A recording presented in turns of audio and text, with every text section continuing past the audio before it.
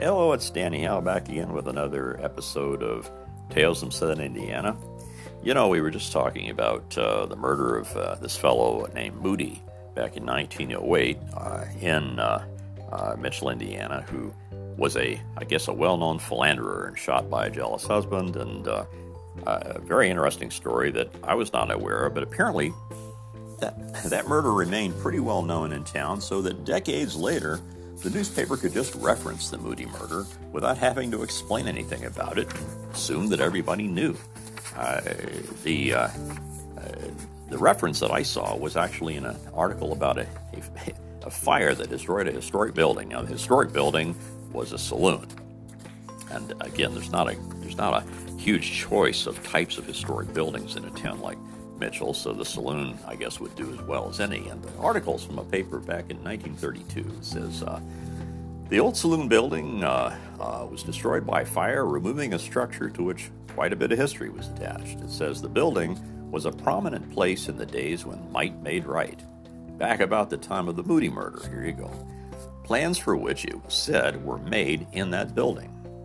Now, the thing about the Moody murder is, if we recall the last episode, it didn't seem like this person, Mr. Moody, would have had much of a following generally in the community. A man whose primary claim to fame was that he could get any woman that he wanted in Vincennes, Indiana. Just wouldn't seem to be a kind of a natural, charismatic fella. But the article says that after the murder, a group decided to destroy the building and met one night for that purpose. You know, you'd think perhaps they'd prefer to just destroy the person who shot Mr. Moody, but no, they decided to go after the saloon where apparently the murder was planned. The plans for the destruction included the use of an O&M locomotive, the engineer of which had been taken into the scheme. Okay, we're going to use a locomotive and we're going to destroy the saloon with it. Even that seems bizarre, but all right. The engine was to be brought to a convenient place. You'd have to do that, presumably. You're not going to bring the saloon to the railroad. And ropes would be tied to the building, and the building would be pulled by the locomotive so that it would be destroyed.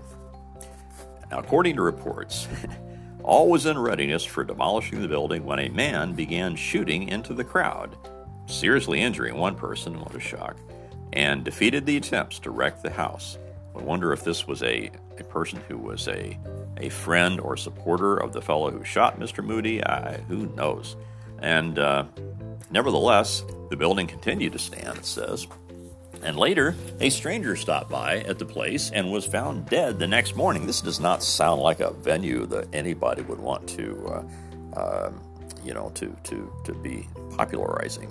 But at any rate, there you have it, and it says not too long after that, 3 persons were killed in or near the building.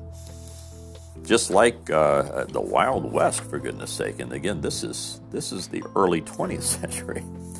The thing about fires is that, you know, there wasn't a lot to write about in the paper, so just about anything that burned down would merit at least some print space in the local paper. Outhouse burns down, a barn burns down.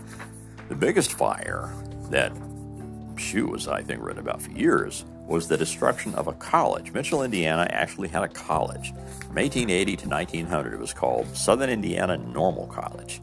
SIN College for short. And just like all the articles years later kept calling the Tri-Kappa sorority the KKKs, in those days, this college was called SIN College.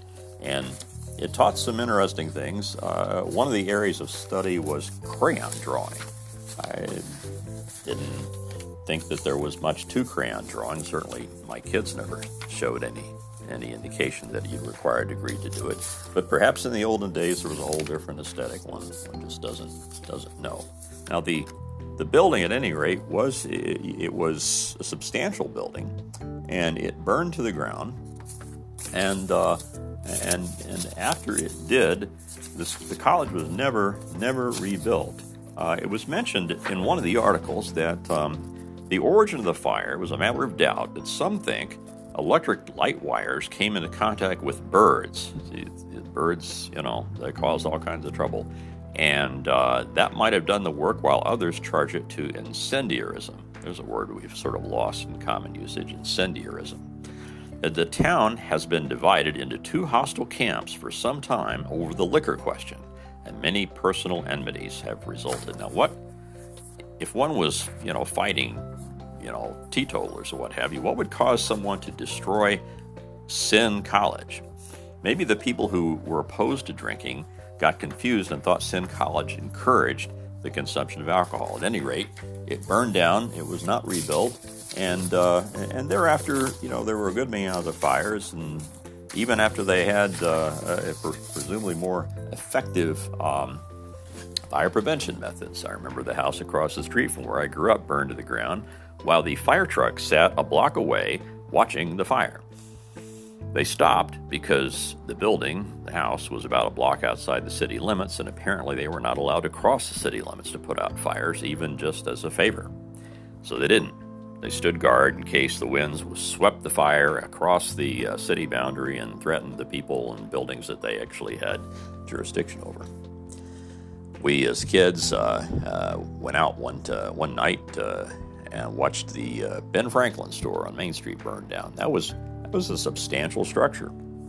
And the dime store, took up half a block, burned to the ground, and never was rebuilt.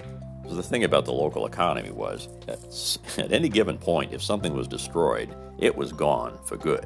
There was simply no point in thinking about going to the bother of trying again for something that probably never made a heck of a lot of money in the first place. So life in a small town, boring and made occasionally interesting by fire and by murder. Thanks for letting me share those tidbits with you, and hope everybody has a safe holiday coming up, and talk to you later.